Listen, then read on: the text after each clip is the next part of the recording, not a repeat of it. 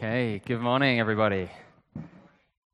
Oh, that's not bad, not bad. Today we're going to we're continuing our series in Proverbs, and again we're going to do a tag team approach. Oscar's going to be sharing for part of the session. I'm going to be sharing as well for part of the sermon. And really, one of the hearts of what we're trying to do as Watermark is to be able to use different gifts to develop and to grow as God moves us on, and as we raise up and develop leaders and people who can preach in different ways. And so it's very much some of the heart of what we're trying to do as a church, which is why we have different people preaching at different times. This sermon, how many of you thought there was going to be a typhoon today? Okay, there's a few people. We're talking today about planning. And I think it's totally ironic because we were going to talk about this sermon last week. And then a Typhoon 8 comes in and completely messes up all of my plans. My whole sermon series has been changed completely. Because God seems to know that we need a life lesson sometimes in what planning looks like and the sovereignty of God looks like in our lives.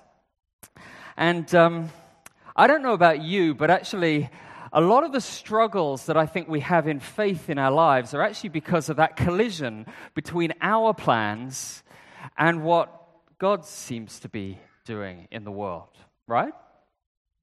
You see, I've got a really good friend. 7 years, he was planning language learning, gathering a team to go and do mission work in Kurdistan in Iraq.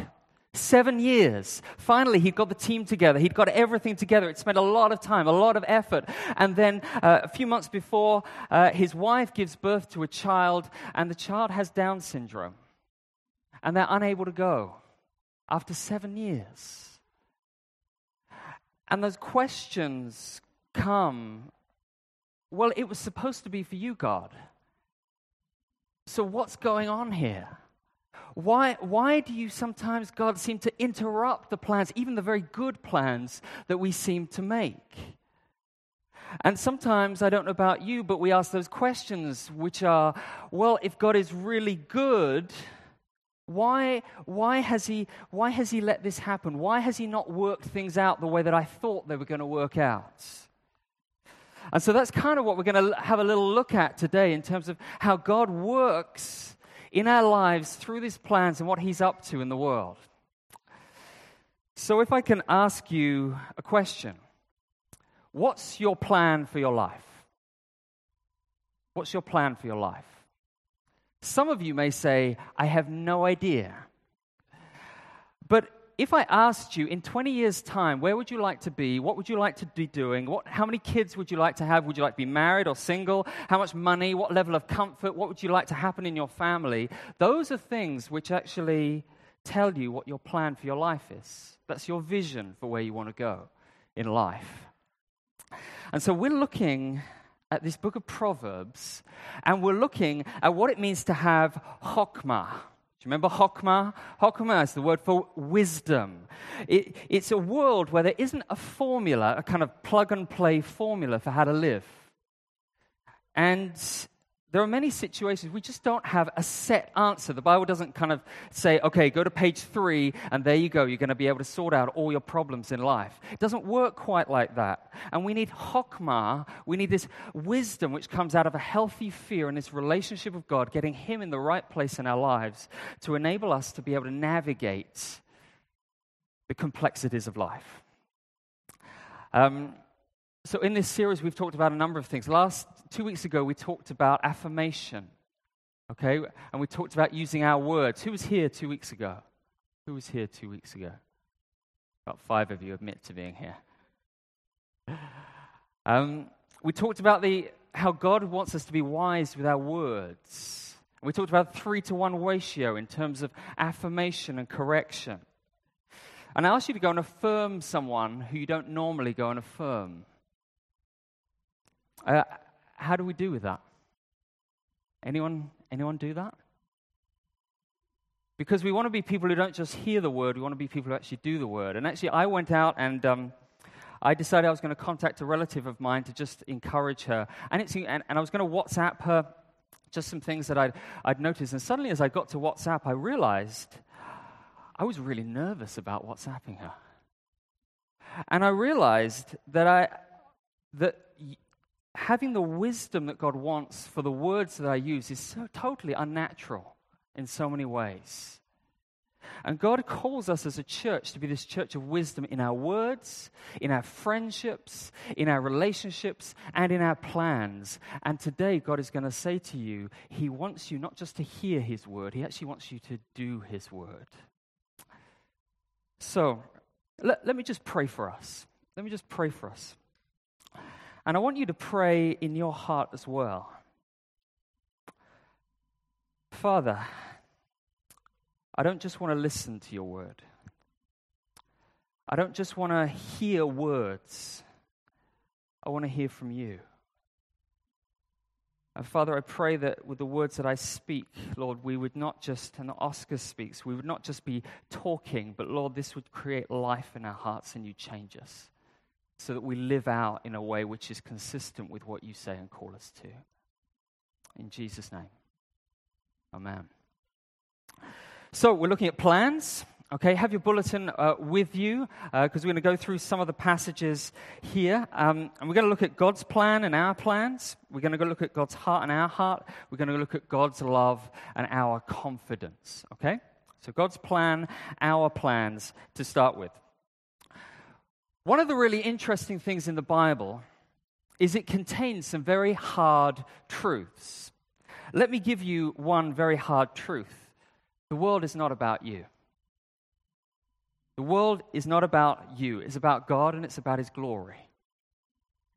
The sun doesn't orbit around us. We orbit around the sun. In the beginning, Chris is not how the Bible starts. It starts in the beginning, God. And though everything in me wishes that I was in charge of my life, the Bible story is that God is working out a plan. And he's working out a plan of flourishing and redeeming and restoring a broken creation. And He invites us to be involved and part of His plan. And the question is, how do we get involved with His plan? Well, Proverbs 21 verse 5 says this. The plans of the diligent lead surely to advantage, but everyone who is hasty comes surely to poverty. Okay, the word diligent means someone who's strategic. They plan, they think through things. Someone who is hasty is impulsive. They do things just according to their own feelings at the time. And what he's saying is this. He's saying, what you plan has consequences in your life. Okay, what you plan has consequences. You don't go into parenting or go into a war just saying, I'm just going to wing it. Okay? That's not a good strategy. That's not a good plan. We have to plan. Now, our culture kind of looks at this and it says, in the words of Invictus, you know the poem Invictus? It says, I am the master of my fate. I am the captain of my soul. Which is, we like that kind of thing, right? We want to believe that we have this kind of, the free will to decide our lives. And our plans are kind of the way that we shape our future. We can act, we can do, we can make it happen. You know, that's why we kind of love these rags to riches stories, or why we love, movies about rats who become top chefs, and ones about geeky celebrities who then, who become celebrities through talent competitions. Because we want to believe that our plans, like, you can do anything. You can follow your dreams. Just plan your way, and you'll make it happen. Does anyone else's life revolve around your Google Calendar and your to-do lists? Because we can sometimes believe that our life is fully worth living if we've achieved everything we've done on our to-do list. We believe we are the masters of our fate. But it's quite interesting that although some people think there's free will, other people will say, well, life is just determined, okay? It's just fixed. You know, there's quite a few brain scientists now who believe these kind of things. And whether it's a God or the spirits or our DNA, they say, well, this has decided how you're gonna live. You know, we say things like, the fortune teller told me that this year was going to be a bad year. And I reshaped my office. I put in a water feature to get better feng shui. But no matter what I've done, bad luck is happening to me. It's just determined. It's fixed. It's fate. So some of us think it's all about free will. Some of us think it's determined. Proverbs 16:31 says, the lot is cast into the lap, but its every decision is from the Lord. Its every decision is from the Lord. Casting lots is a bit like tossing a coin. You know, you toss a coin, you know, you have a tennis match. You toss the coin to see who's going to start first, right? And what Proverbs is saying here is that even who's deciding first who's going to play at Wimbledon is under God's sovereign hand. Every little detail of my life is ultimately going to work out in some way how God has planned it. The fact that you're here this morning is under God's great plan. The fact that my printer broke down is in some way under God's great plan. And the fact that you're here this morning, I don't think anyone put a gun to your head. I hope they didn't. Okay, that's not a great way to get people to service. But we made a choice to come here, but in some way, God is working through our choices to work out his plan. And what it is, it's a bit like having a rope with a rope like this on a pulley. And at one end of the pulley is my actions have consequences and I have freedom. And the other end of the pulley is, well, God is completely in control of every aspect. And it's difficult. I can't put those two things together. Intellectually, I don't know how it works. Because either I think I've got freedom or I think it's fixed. I can't work them together. But the Bible says you've got to hold those both in tension. It says, many are the plans in the mind of man, but the purpose of the Lord will stand. I plan the sermon series. God's not going to plan the sermon series for me. The typhoon hits, and the outcome is under his control. And you see, the thing that we struggle with is if you just try and hold one end of the rope and you don't hold the other end of the rope, life becomes actually impossible to live. If you think that life is completely on God's autopilot, and it's just fully determined, you just become passive, you know, and you become cynical and become bored with life. Why do I need to send out CVs to get the job? God's going to provide, right? Or worse, some people say, I know I committed adultery, but God made me do it. Really? You see, we don't take responsibility for what God has given us. But on the other hand, if it's all on you, that's really scary. Really scary. My best friend, when he was younger, he tried desperately to get a girl to marry him, who looking back would have been a disaster for him to marry, like complete disaster.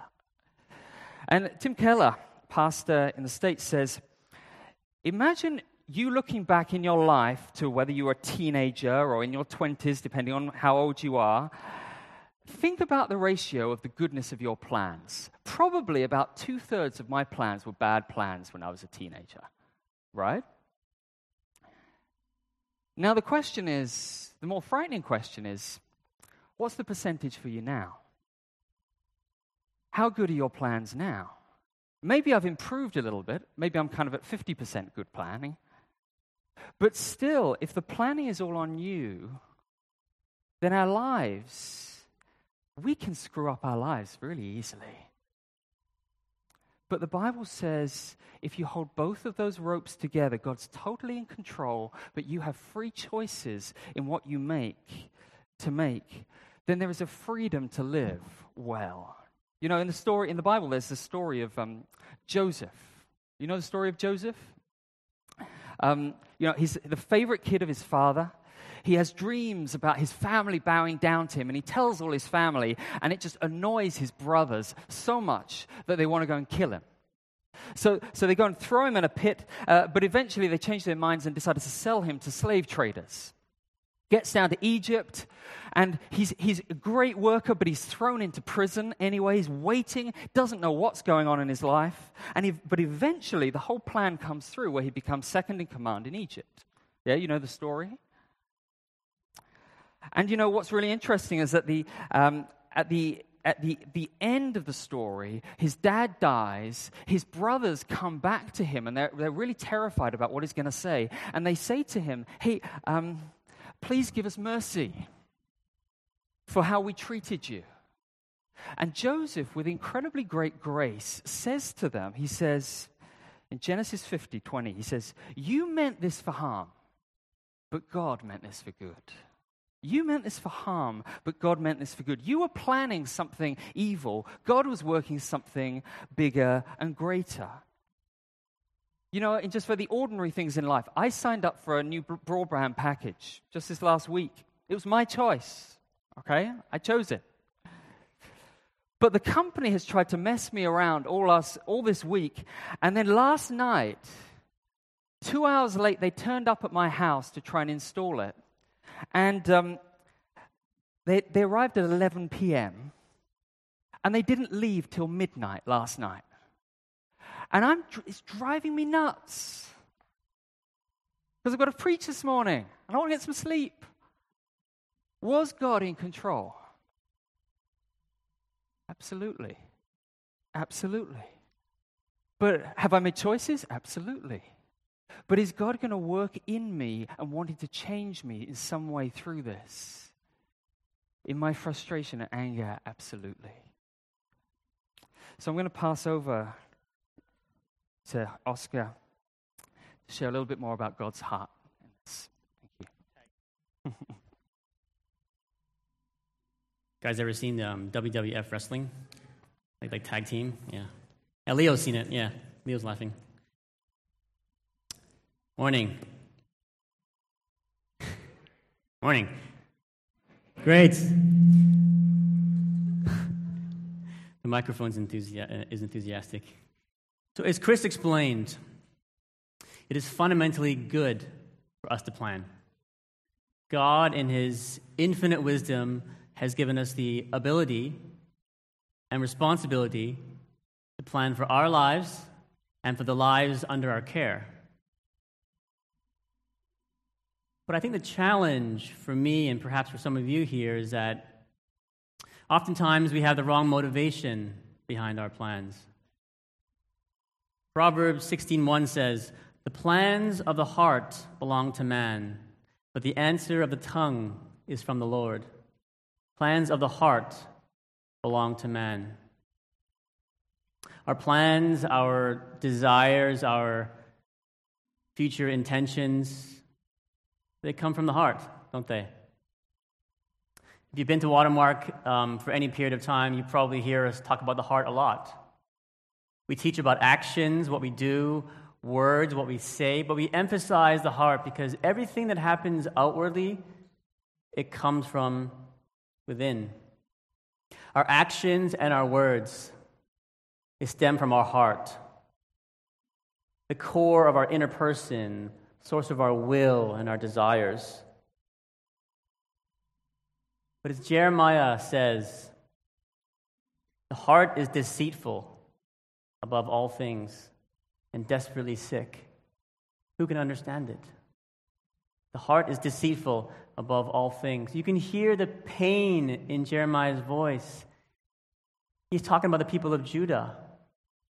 They had seen and heard the goodness of God for hundreds and hundreds of years. Their forefathers had told them the faithfulness of God. And yet time and again, they turned their back on their father and they went and worshipped idols. It made no sense. It's totally illogical. But as Jeremiah says, the heart is deceitful. This is the human condition. We are prone to do things that benefit ourselves. We are inclined to serve ourselves, to make plans that put us number one. A few weeks ago, my wife Celeste, a few months ago now actually, my wife Celeste asked me if I still had plans to run my own hedge fund, start my own hedge fund. I've been in this business for a number of years. I love what I do. I'm passionate about it. I love going to work every single day. And so she logically asked me this question. And I think if she asked me 5 years ago, I would have said 100%, totally. I want to do it, be my own boss. But as I've thought about this in recent times, what I've realized? My motivations weren't that pure after all. I wanted to run my own hedge fund because I wanted to be the boss. I didn't want to have to report to somebody. I wanted my name on the door. And to be honest, I also wanted to be able to work from home so I can see my daughter every day. There's nothing inherently wrong with running a hedge fund or being a CEO or a leader in the political world, in government, or in academia. Nothing wrong with planning your career either. I think the issue that I have, and maybe for some of you today, is when we pray about to the Lord about our plans, our prayer is God, this is what I want. These are my plans. God, please help me to get where I want to go. But our prayer should be, Father, what are your plans for my life? What do you want for my career? And how can I fit into your plans so that I can do your work? One way to check or test our hearts is to ask ourselves, if I didn't have this career, would I still be content? Would I still be able to say that God is good? And then there's the aspect of trusting God with our plans, which is so important. We can make a plan today, tomorrow. We don't know the outcome. 1 year down the line, we don't know the outcome. We didn't even know we could be at church today. Thank God the weather's okay, though. Planning typically involves some aspect of the unknown, of uncertainty. That is why trusting God is so important. Proverbs 3, 5 and 6. Trust in the Lord with all your heart and lean not on your own understanding. I think if you've been a Christian for any amount of time, you probably know this verse. Trust God. Pastors love to say it. Elders love to say it. It's probably one of the most commonly used directives from Christian to Christian. Trust God. But what does that mean to trust God? What does it look like? Proverbs 16:3. Commit your works to the Lord, and your plans will be established. Commit your works to the Lord. Commit. The word commit literally means to roll. As in to roll a ball away from yourself, out of your hands, out of your control, and into the control of another. Like you roll a bowling ball down the alley and it's out of your hands and in the hands of gravity and air conditioning. What the passage is saying here is that if we commit our works to God, if we surrender our plans to Him, God begins to shape our planning. And this is where the wisdom of Proverbs comes in. Through the wisdom of God, our planning improves. We're better at planning. Our plans become more efficient, more orderly, and we start to plan what God wants for us, not only what we want for ourselves. For some of us, our plans become a weight on our shoulders, a ball and chain around our ankles. So if we can release that ball and roll it to God, a weight is released, and a lightness and a peace and a freedom is what comes out of that. How many parents do we have in the room? Parents? Lots of parents, don't we? Yes.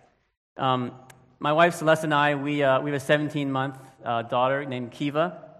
In the past 2 years, I think I've had more conversations about family planning and raising children than I've had in the combined 30 years of my life. It's such a huge topic, right? If you're a parent here this morning, God has given you a precious gift. God has entrusted His child into your hands. And as parents, we have an active responsibility to take care of our children, and part of that is planning. And in Hong Kong especially, a huge part of that planning relates to schooling, doesn't it? You know what I'm talking about if you're a parent here, right?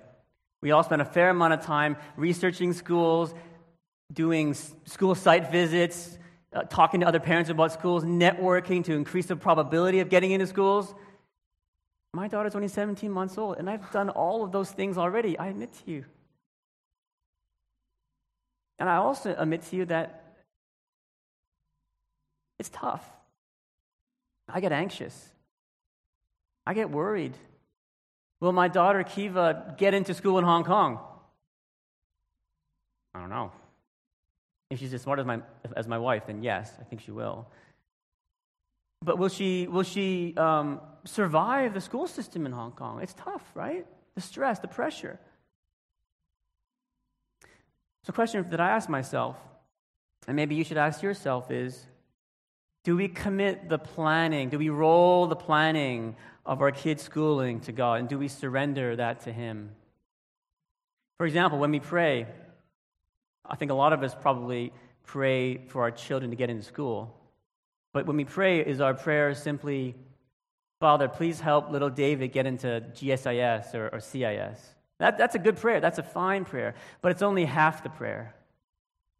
Rather, we should be praying, Father, please help little David get into GSIS. But also we should pray, Lord, I know you're a good God. Lord, I know you're sovereign. I know you're a faithful God. You have proven your love to me through the Bible, the Word of God, through my life, through even giving me a child. I know you're faithful, Lord. So I commit, I roll this plan to you, Lord. I surrender to you, Father. I've done my responsibility. Now it's in your hands. There's an old TV show in the 80s called The A-Team. Anybody ever see The A-Team? Yeah, Ed's seen The A-Team, yeah. It was made into a movie a few years ago starring Liam Neeson and Bradley Cooper. The basic storyline of The A-Team is that there's a team of former soldiers, and they are part of the A-Team, and in each episode, effectively, they have this elaborate plan to outwit the bad guys, and they typically do every single episode, outwit the bad guys. And at the end of each episode, Hannibal, the leader of the A-Team, he lights up a cigar, takes a puff, leans back in his chair, and says, I love it when a plan comes together. But it never always happens that way, does it? Life has a way of surprising us. And in some cases, life throws us massive curveballs that we totally never prepared for. I became an elder of Watermark a year and a half ago, and when I became an elder of Watermark, I didn't verbalize a lot of stuff, but in my head, I had plans. Yeah, it was going to be a smooth job, really great, no problems, no heartache, no difficulties, no challenges. Boy, was I wrong.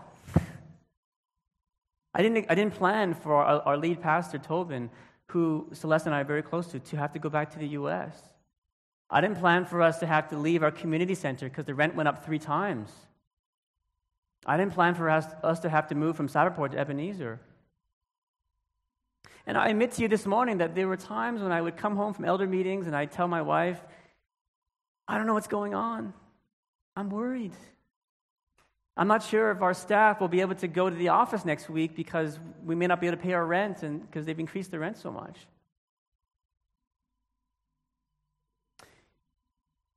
Many of you here today have plans.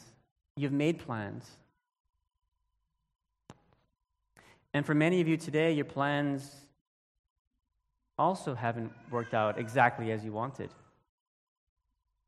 For some of you, maybe you plan a certain financial security level or career. But as housing prices in Hong Kong continue to go up year after year, you're like, I still can't buy a house. That wasn't part of your plan, was it? And you're frustrated. Maybe for people here who are single, you've wanted to be married for a very long time, and you've been praying to the Lord, and nothing's happened, and you're also frustrated. But you know what? And I acknowledge this is not that easy to swallow. But in our multi-year journey as Christians, some of our plans are going to go very smoothly. But others, for some of our other plans, the outcome is going to be the exact opposite of what we had hoped and desired from the beginning. But instead of seeing these things as bad things, I just want to encourage you guys today. Let's use opportunities to learn and grow. We actually want to be in a place where we have to say, Lord, I can't do this. I cannot figure this out with my own intellect. I cannot fix this with my own hands.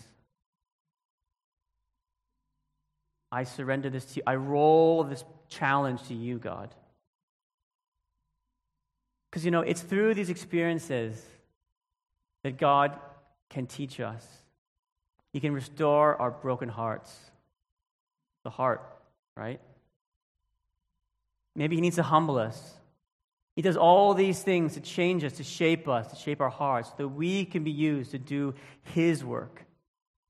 For me, as an elder of Watermark, I've learned so much in the past 18 months. Firstly, I've learned that I lack faith.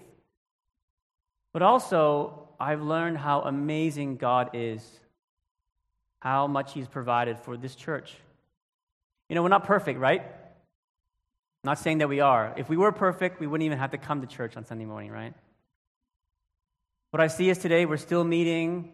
I see the community is blossoming. New friendships are forming. We have a community lunch happening today. I see God at work. What I realize is that God is infinitely bigger than my biggest impression of Him. And when I look forward, I have confidence in Him because of the amazing faithfulness that He has shown us. So the final question for us before I hand it back to Chris is, will you allow God to teach you something about Himself when your plans blow up, when they don't go as you expected, when the opposite happens?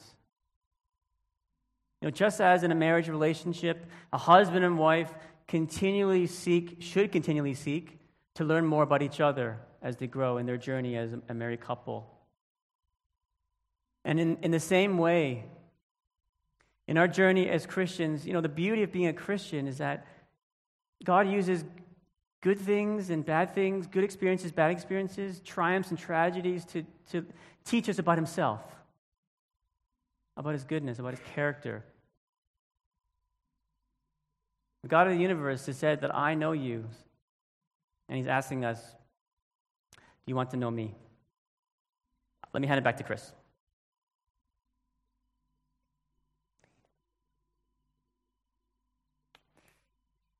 Thank you, Oscar.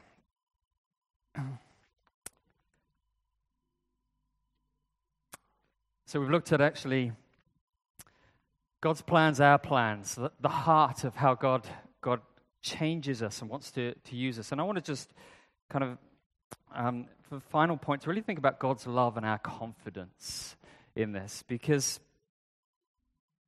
the call to trust, to roll everything to Him, is a call to total surrender. That means I acknowledge my responsibility to plan in life and make decisions, but I also acknowledge that my plans are not ultimate. And John Newton, a writer of Amazing Grace, he prayed this beautiful prayer of surrender. He said, Lord, what you will, when you will, how you will. What you will, when you will, how you will. You know what I tend to pray? For my internet connection. Lord, what I will, good broadband. When I will, now. How I will, in the smoothest possible way at my total convenience. Amen. But you see, even though it's a silly little example, we do that in all of our lives because some of us put so much weight on certain of our plans Kids getting into certain schools, as he said, or the internet company turning up, whatever it is, that when it doesn't happen, it's not just disappointing, it can be devastating to us because we've lent so much on those plans because we believe that's where our future is held. Because our plans can become our savior, our plans can become our hope, our plans can become our security. And if we get that, that's when we feel like life's happening. And if we don't, we feel like life has failed. But you see, the surrendered life is one where we become the kind of person who is able to make wise decisions. We should love our kids, but when we make our plans for them ultimate, what happens is, don't we often end up being so controlling, trying to make them who we want them to be, that actually it can be devastating for the emotional health of your kids. Have you seen that so many times? Because you see, trust means I plan, but I say, here's what I want, but what you will, when you will, how you will. And here's the key thing. The degree to which you know God's love for you is the degree to which you will surrender to Him. Did you get that? The degree to which you know God's love for you is the degree to which you will surrender to Him, because you can see that He is trustworthy. Because God interrupts our plans to show us that we're not in control, because He wants to reshape the way you view His love. Because, do you know, nobody ever knows that God loves them just by being told that God loves you. You know that?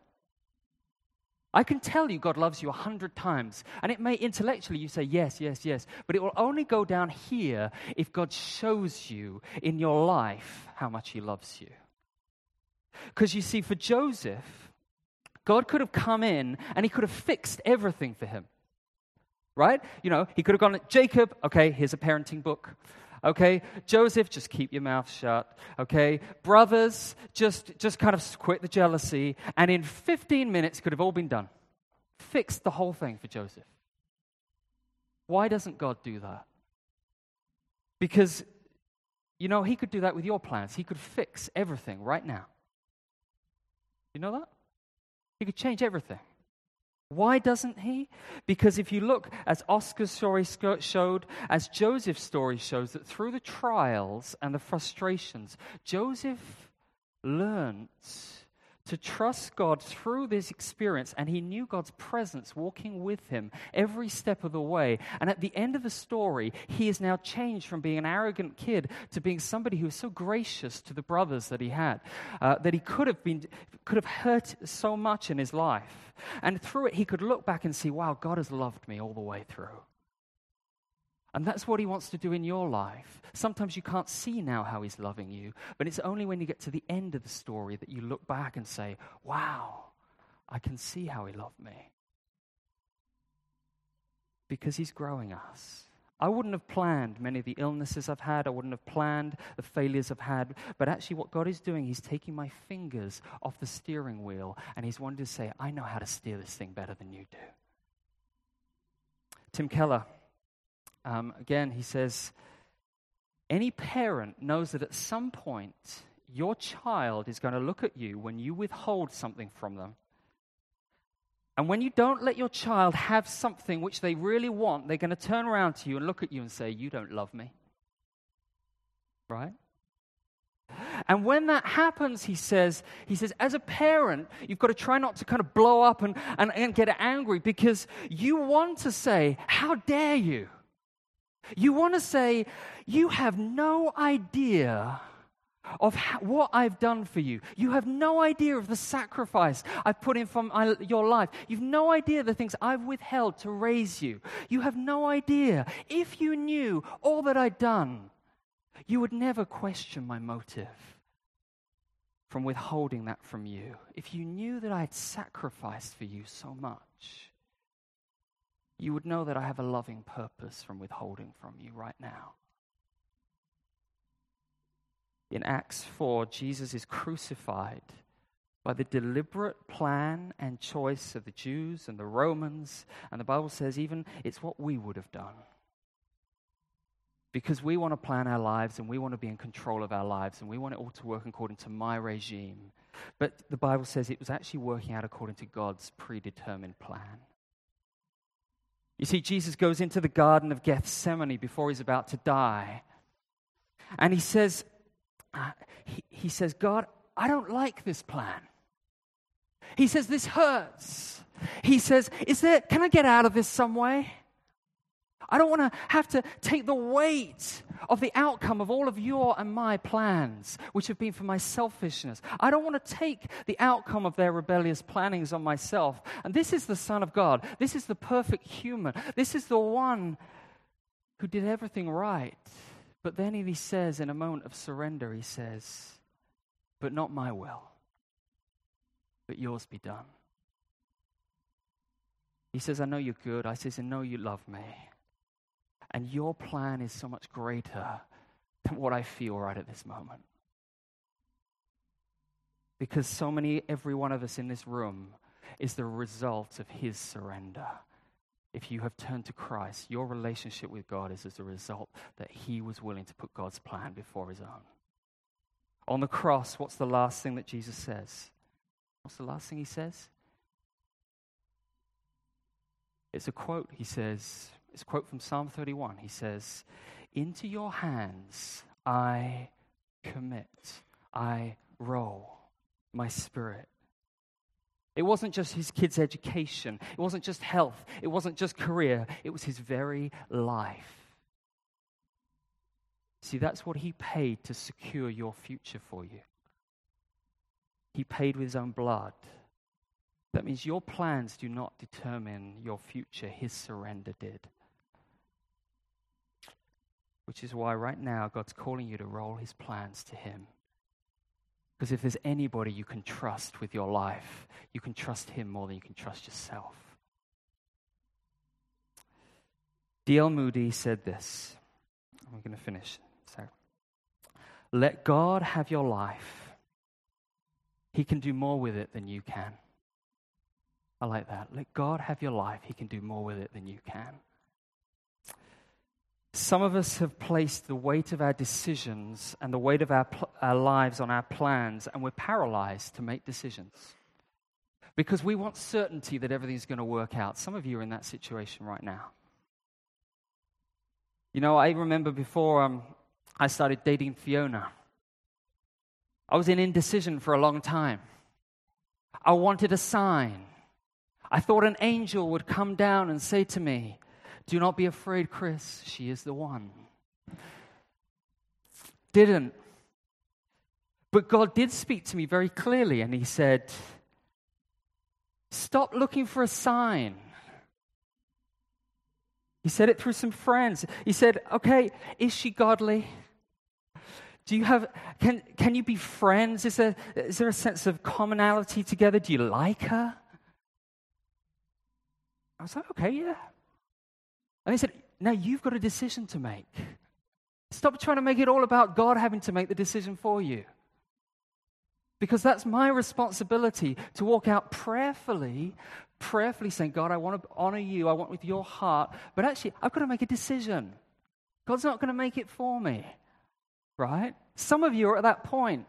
And you're saying, what does God want me to do? And he's saying, just do something. But some of you are angry because God doesn't seem to have kept your plans the way you thought. He's turned your world upside down, and things just haven't worked out as the way you wanted. There's cancer, there's health issues, there's all kinds of things, and you secretly wonder, does God really care? You secretly wonder, is there something wrong with me? Maybe God is punishing me for something. And what God wants to tell you right now, what the Father wants you to know, he wants you to say, it's grace that I've overridden your plans. And you say, how can it be grace? And he'll say, you know, when this movie ends, even though the scene you're in right at the moment seems bleak, when you get to the end, you'll see and you'll look back and you'll see, wow, that's what you were up to. That's what you were up to. And he's leading you right now to say, will you take your hands off the rein of your life? And will you trust me? What you will, when you will, how you will. Some of us right now are waiting. We're in a waiting game. and you feel like nothing's happening in your life right now. You know, God in your wait is working in you to make you the kind of person he can entrust with your future. So will you trust him? So I want us just to stop and pray. And I want you to think right now, what is it that I'm planning this week? What is it that's kind of wrapping up my mind right now? What are the plans that I have that I'm so dead set on at the moment? Am I saying what I will, when I will, how I will, and God just bless my plans? Or are you willing to surrender those things and start saying, God, I really want this. God, I want this relationship. God, I want this health. God, I want this job. But Lord, I'm tempted to complain. I'm tempted to doubt your love if I don't get this. Give me the grace right now to be thankful. Help me to see your love in this because I don't see it at the moment.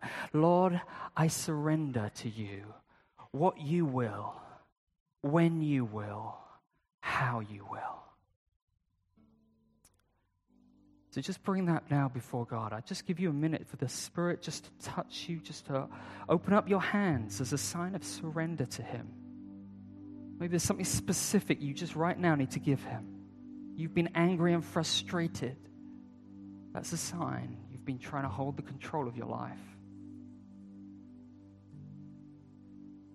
Maybe you're worried. Just roll it to him. Just roll it to him. Because he loves you. He says, get off the throne of your life. Turn to me.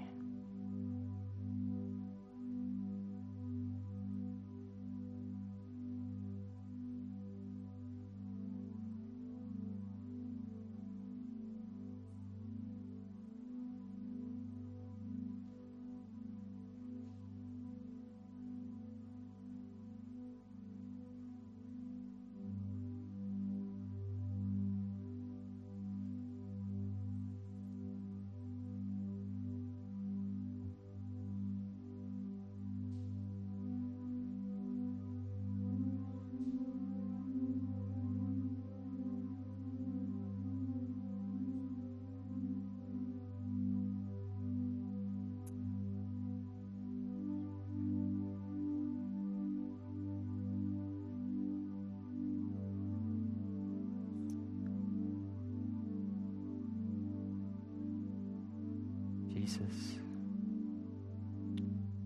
thank you that you surrendered your life for us. Because of that, our future is secure. Our past is redeemed.